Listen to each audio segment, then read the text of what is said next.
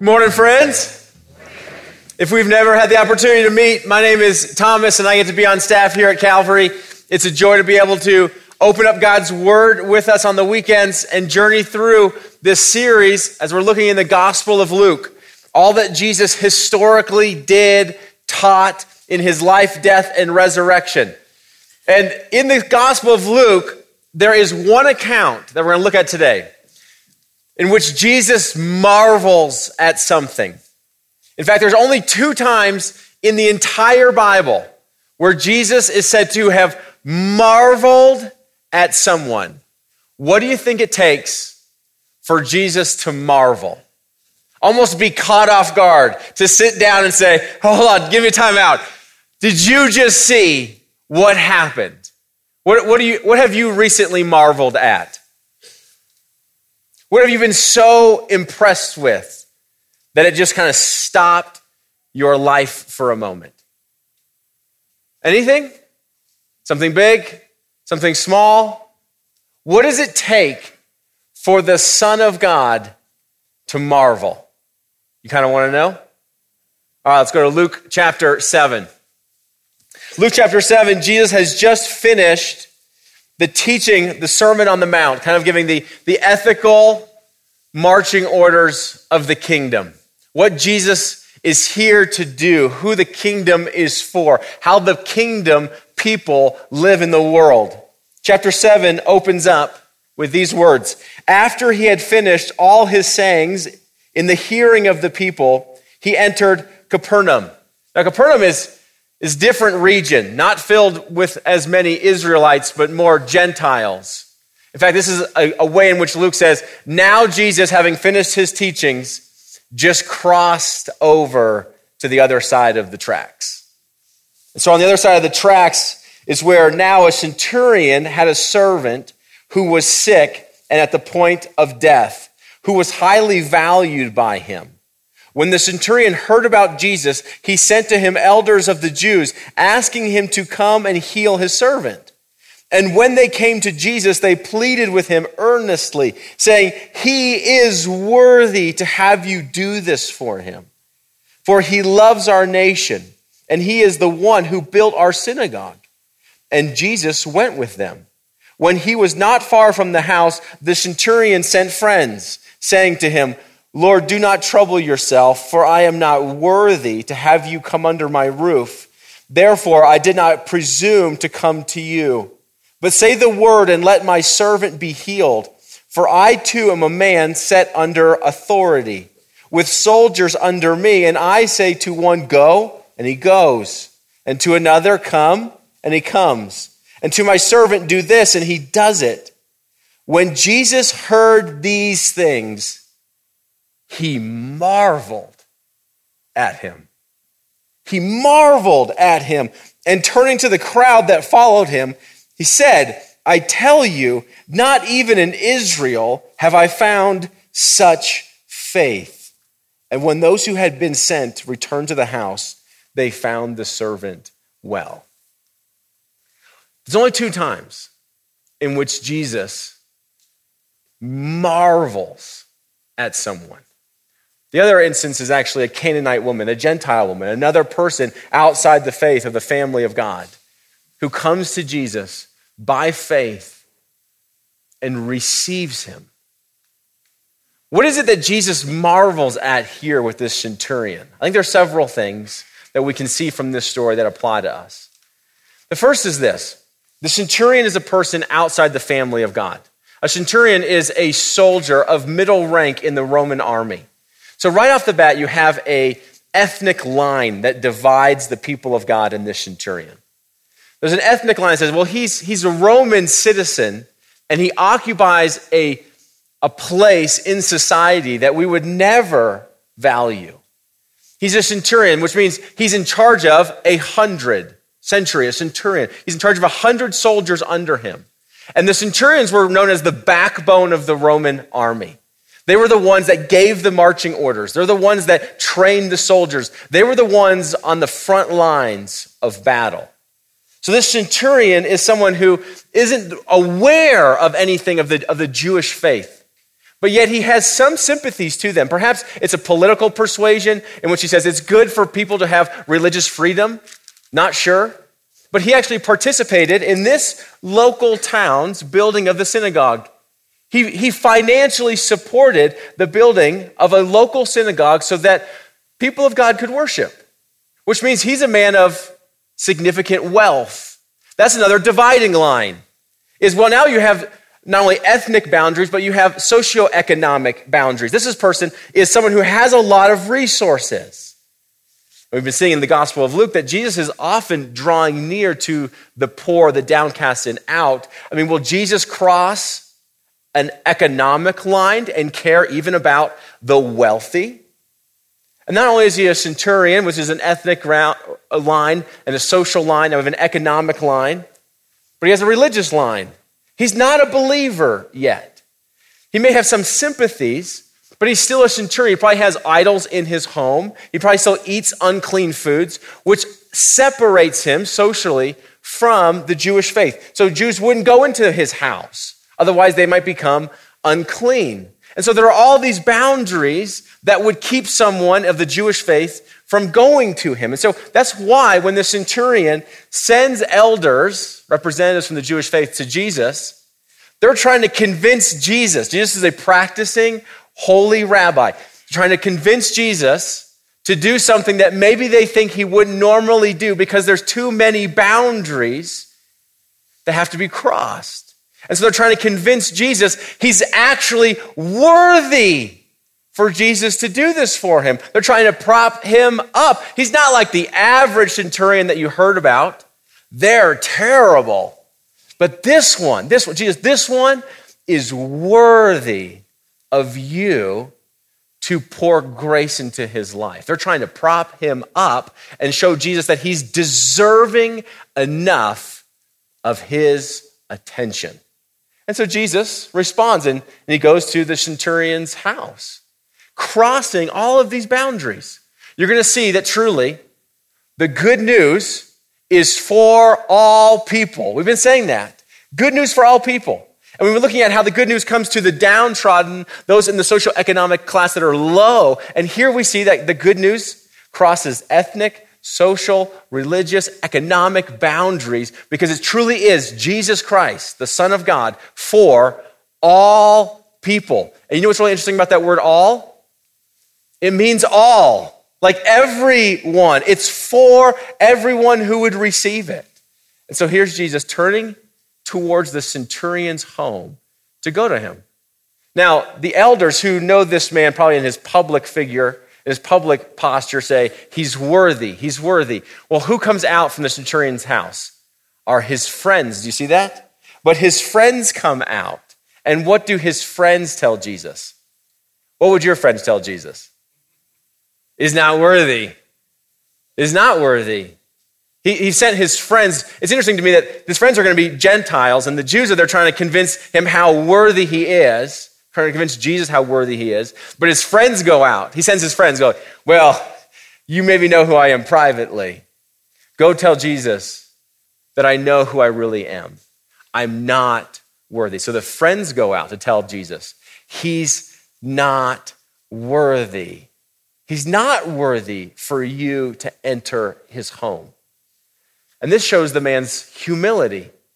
Humility is a prerequisite of faith. This is why Jesus says, blessed are the poor, for theirs will be the kingdom of God.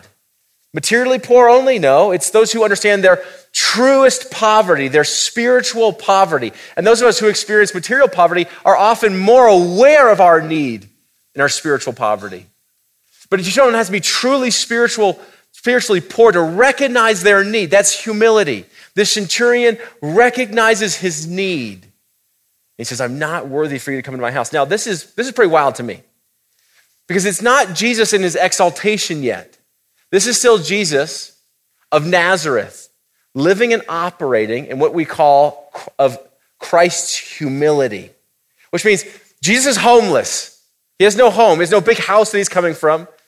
Jesus is a carpenter, socioeconomic low status in society. His garments are probably more worn out than the centurion's.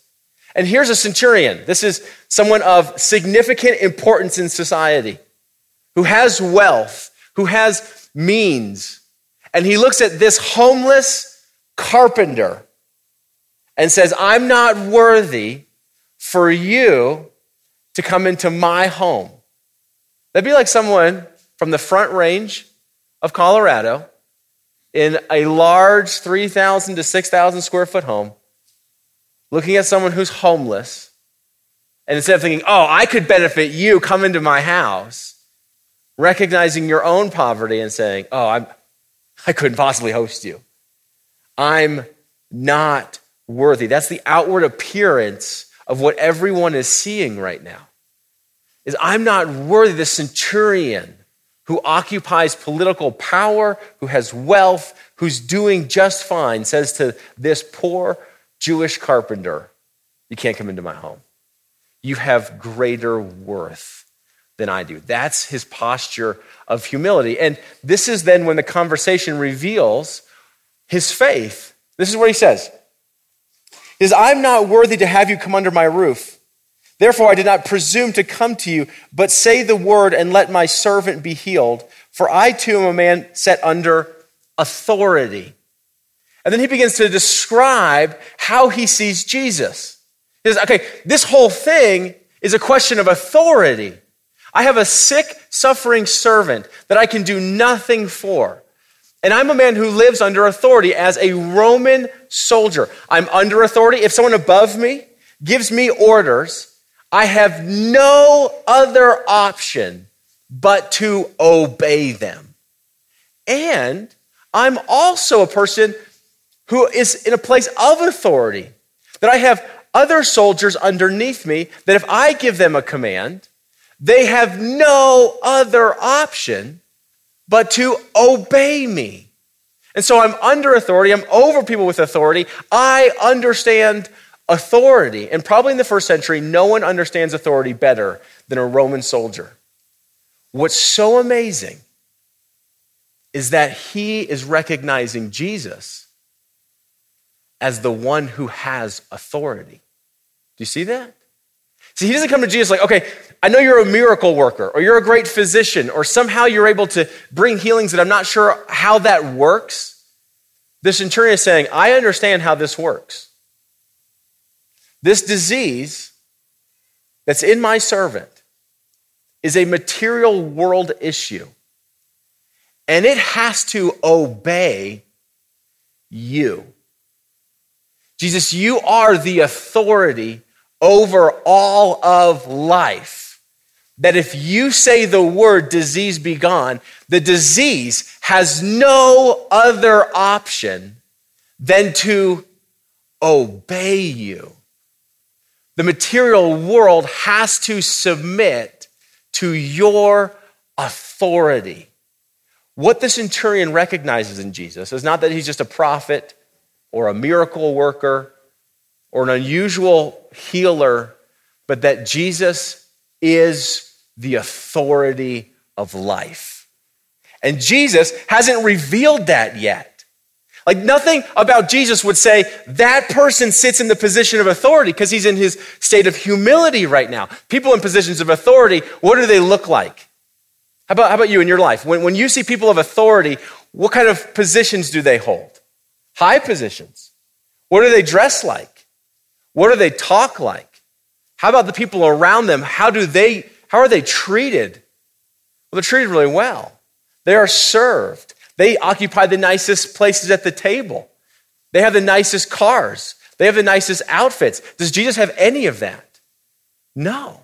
He's not displaying his authority right now. In fact, he says, I didn't come to be served. I came to serve and give my life as a ransom for many. I'm here in a servant's posture. And so what Jesus is marveling at is that this centurion recognizes the authority of Jesus without seeing the social, economic clues of people who hold positions of authority. And Jesus marvels. He says this, I love this. I tell you the truth, not even in Israel have I found such faith. Now, has there been some really good examples of faith in Israel? Yeah. Let's start with the beginning of Luke. How about his mom? Like that took some faith. It says Mary has great faith. How about John the Baptist to prepare the way? That was some faith. How about the faith he just saw with fellow friends who brought their paralyzed friend, cut a hole in the roof so they could be in the front of Jesus to be healed? He says, wow, this is some faith.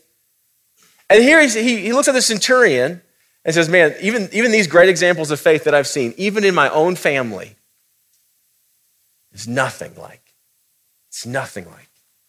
what this centurion understands. What does the centurion understand? Is that Jesus has the authority, and he hasn't revealed that yet. The centurion understands who Jesus is, and this is what will later be revealed to us, is that Jesus truly is the Son of God from the story, that he is the one who truly has authority. Here's the end of Matthew. After Jesus' resurrection, he gathers his disciples, and this is what he tells his disciples. Now it's fully revealed to his disciples and anyone here today. Matthew 28:18. And Jesus came and said to them, all authority in heaven and on earth has been given to me. What does all mean? It means all.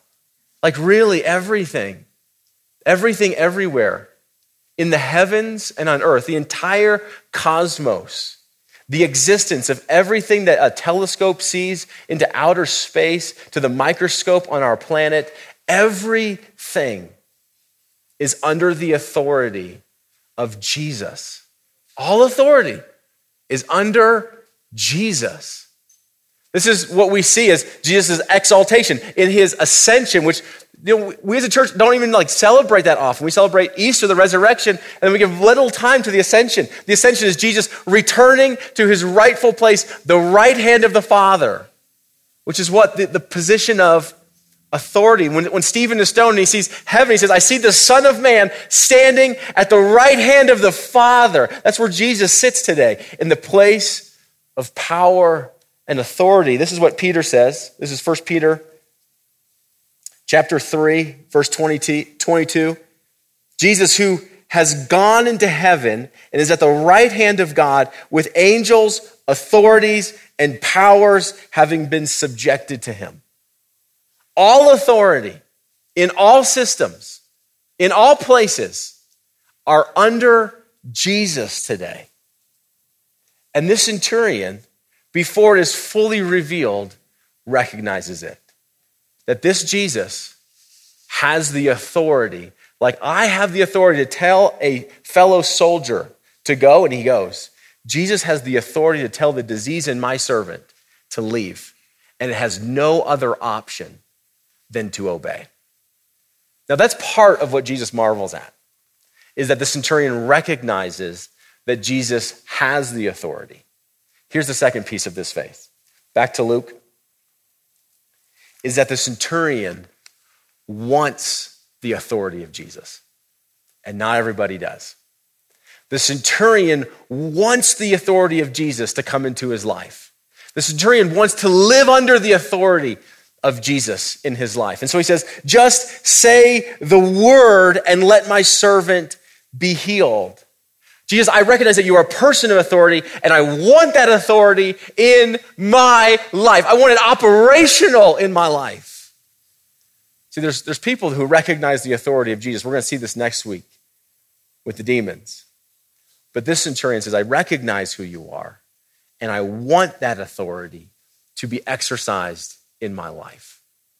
I want you to have your way with me as I am a person of authority with soldiers. I want you to be my authority. I want you to speak into my life.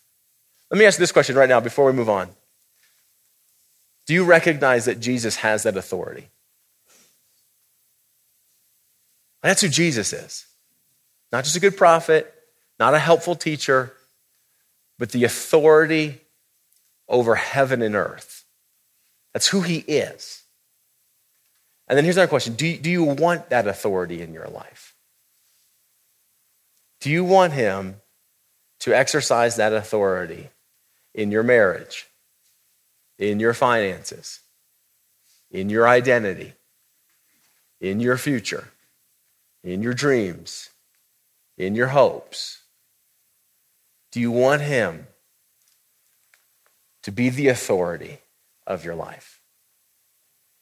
See, the centurion is saying, I know who you are, and I want you to come into my home. Now, how does Jesus exercise his authority? Does he come in like kick the disease out of the man? Does he even touch the man? No, Jesus' full authority is on display here. Because what is the instrument of his authority? His word. Just say the word. You just speak Jesus, and the disease has to leave. You see, when you open up the scriptures, it is the word of God that has the authority. So you open the very first page of your Bible is Genesis chapter 1, verse 1. In the beginning, God created the heavens and the earth. The earth was formless and void, and the Spirit was over the surface of the deep. And God, what? Spoke. God said, let there be light. And with authority, he creates. And when Jesus shows up, it is with his authority that he heals. And then you get to the end of the Bible here in Revelation, and Jesus comes as one riding on a white horse to bring justice and destroy evil. And how does he do it? By the word of his mouth. It says there's like a sword coming out of his mouth. The sword is the word of God. He's going to bring justice and destroy evil by his word. So what is the instrument of Jesus' authority? His word. So what do you hold here? Like, what is this? The word of God. What did we just give a bunch of third graders? The word of God. Is this just a book of tips and tricks? Of helpful insights and stories? No, this is the authority of God. And so when we come here and we open up the word, we're opening up the authority of God. And all those who recognize who Jesus is recognize that these are his words. And these really are just words, but they're the words of God. God is the ultimate authority. And because these are God's words, these are the words of life. Jesus says, you'll know the truth, my words, and the truth will do what? Set you free. His authority brings freedom. He says, my words are like light. I'm the light of life. Everyone who follows the light of life will have life. What does his words bring? What does his authority bring? Is flourishing. So those who live under the authority of God are not oppressed by it. By following the words of God, it brings two things: freedom and flourishing. That's what it is to live under the authority of God. By his word, he brought life. By his word, he brings healing. By his words, he brings justice. By living under the words of God is to bring true freedom, to experience real flourishing. That's the word of God. Now, I want us to find ourselves in this story more than maybe we have, because we're like, oh, that was a long time ago, and I don't really understand centurions, and yeah, well, they got to see Jesus. Did he? Did the man ever see Jesus? No, he didn't, did he? Go back to Luke. Luke chapter 7, verse 2. He says, verse 3, when the centurion heard about Jesus. You see that? When the centurion heard about Jesus. He just hears the account of what Jesus has done, what Jesus has said. He is responding in the same way that we respond. He doesn't see Jesus. He hears the account of all that Jesus has said and done. He's in the same boat as we are. Is by faith. He heard of Jesus, recognizing Jesus as the authority, and invited that authority into his life. We are the centurion. We don't see him. We hear of what he has done, and we can respond the very same way the centurion does.